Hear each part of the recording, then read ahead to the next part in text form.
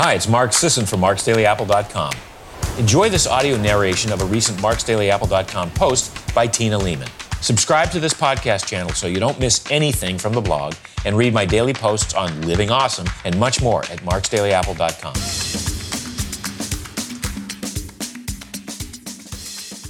The role of supplementation in keto.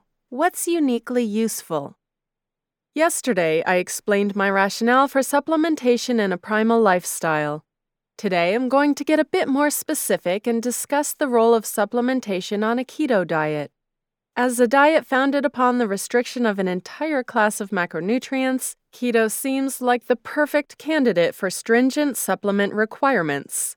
And if you go around the web asking other people, you'll find plenty of opinions, lists, and recommendations for this or that supplement that you absolutely must take or face certain death and disfigurement. I disagree. Done well, keto needs no overt supplementation. That said, some supplements can be useful. Most of yesterday's post applies to anyone trying to cobble together a healthy diet in the 21st century. Everyone's access to ancient wild plant foods is limited. Most people spend too much time indoors and need vitamin D to make up for it. We can all benefit from having a reliably healthy, convenient meal replacement on hand, and most people aren't eating enough collagen. But what are the supplement considerations unique to keto dieting? Here are 8 of them. Number 1, creatine. For most people, keto seems to slightly compromise top-end glycolytic power, the type of energy you need to push high-volume, high-intensity efforts in the gym and in the world. We simply don't carry around the same amount of glycogen as your standard carb loader, and if you're trying to do the same activities as the carb loader, you may lose top-end power. That's where creatine comes in. By increasing muscle phosphocreatine content, it provides instant energy for intense movements. It doesn't last long, but we can recycle it with a short rest.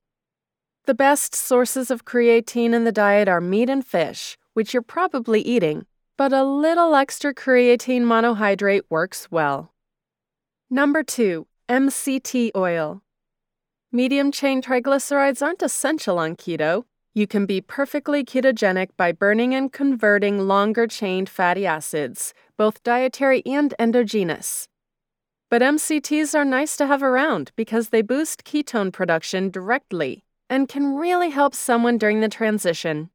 Lately, I've been whisking some of the powdered MCTs into a little hot whole milk or cream and adding that to my coffee. Placebo or not, I definitely notice an increase in mental alertness and focus. Number 3, antioxidants.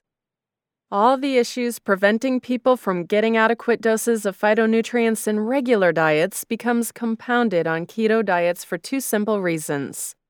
1, some of the richest sources of antioxidants are too high carb for keto dieters to eat on a regular basis. I'm thinking of purple sweet potatoes. 2, many keto dieters mistakenly assume that all plant foods are off limits. This eliminates the best sources of antioxidants like low-sugar berries and non-starchy vegetables. You can avoid much of this by accepting that unlimited leafy green vegetables and moderate doses of berries like blueberries, blackberries, raspberries, and strawberries are okay on keto, but a dedicated antioxidant supplement providing a broad spectrum of phytonutrients drawn from the entire plant kingdom is a nice buffer. I recommend Primal Master Formula, but then again, I'm biased. Whatever you choose, take on an irregular basis. Much of the benefit we get from these plant compounds is hormetic, and taking it every day can reduce the effectiveness. Number 4, sodium. Early on in the process of keto adaptation, you're losing a ton of sodium. You're losing water as you expend glycogen, which flushes out sodium. Your insulin levels are low, which further reduces sodium retention. As readers and listeners of this blog, you're probably training, which expends even more sodium through sweat. And since you're not eating any more pre-cooked processed junk food, which tends to contain a lot of salt, you're probably eating less sodium than before. The symptoms of low sodium include fatigue, headaches, extreme thirst, and a reduced ability to tolerate physical activity, especially in hot weather. Salting your food to taste and drinking salty bone broth should be enough for most people, but I sometimes find it helpful to have some sparkling water with lime juice and a generous pinch of sea salt in the morning.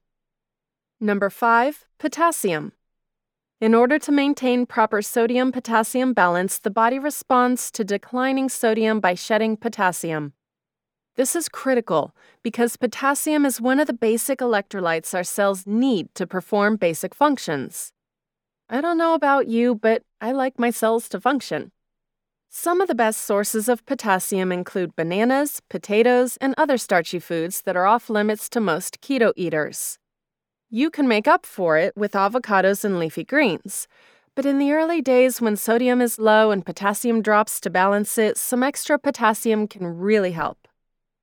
Number 6, magnesium.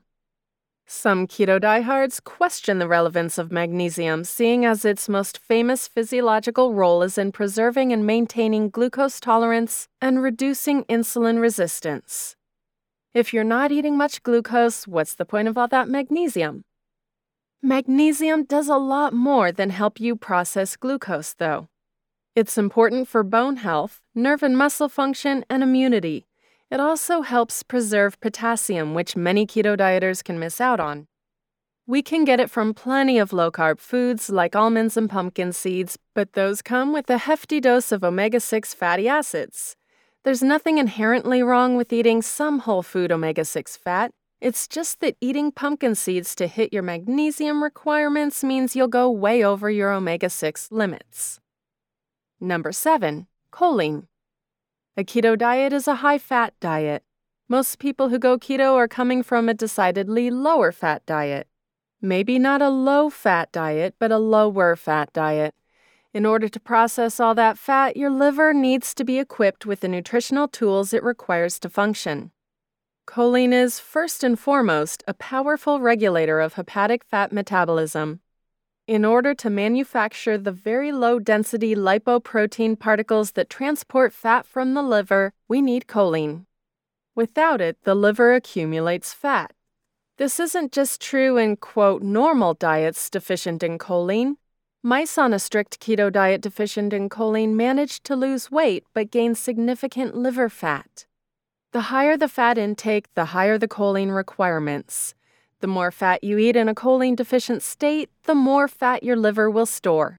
Saturated fat seems to require more choline than other types of fats, which has particular relevance for the primal keto dieter.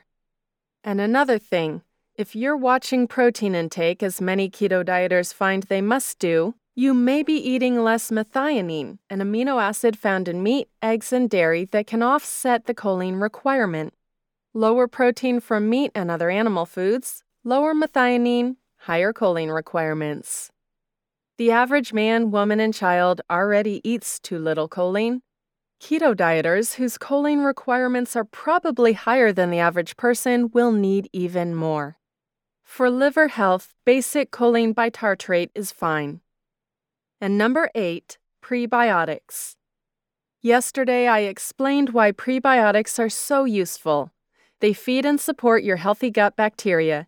Their metabolism by said gut bacteria create beneficial short-chain fatty acids that feed your gut cells, improve the health of your gut, and have nice systemic effects like improved glucose tolerance and a lower risk of colon cancer. They can help counter diarrhea and/or constipation depending on what's ailing you. If you don't know what you're doing, they can be tough to get on keto. Truly green, unripe bananas are probably safe sources of resistant starch, a potent prebiotic. Leeks, garlic, and Jerusalem artichokes are great sources of inulin, another potent prebiotic. And all the miscellaneous produce that you eat on keto, from leafy greens to raspberries to broccoli to cabbage, will provide prebiotic fodder to your gut bacteria. A really quick and easy way to get prebiotics is with raw potato starch for resistant starch and inulin powder. There's also a good amount of inulin in Primal Fuel, along with MCTs from the coconut milk. And yes, you don't need any of these things in supplement form. You can get MCTs from coconut fat or just make your own ketones from your own body fat and dietary fat exclusively, antioxidants from non-starchy veggies and low-sugar berries and fruits, creatine from red meat and fish, enough sodium by salting your food to taste or maybe drinking some salty bone broth, potassium by upping the intake of avocados, leafy greens, and pretty much any other low-carb plant food, magnesium from almonds, seeds, and leafy greens, choline from liver and egg yolks, and you can get low-carb prebiotics from green bananas, leeks, and garlic. It's just that having some supplements on hand can really help, particularly during the transition as you get the hang of this new way of eating. Thanks as always for listening, everyone. Have a great day.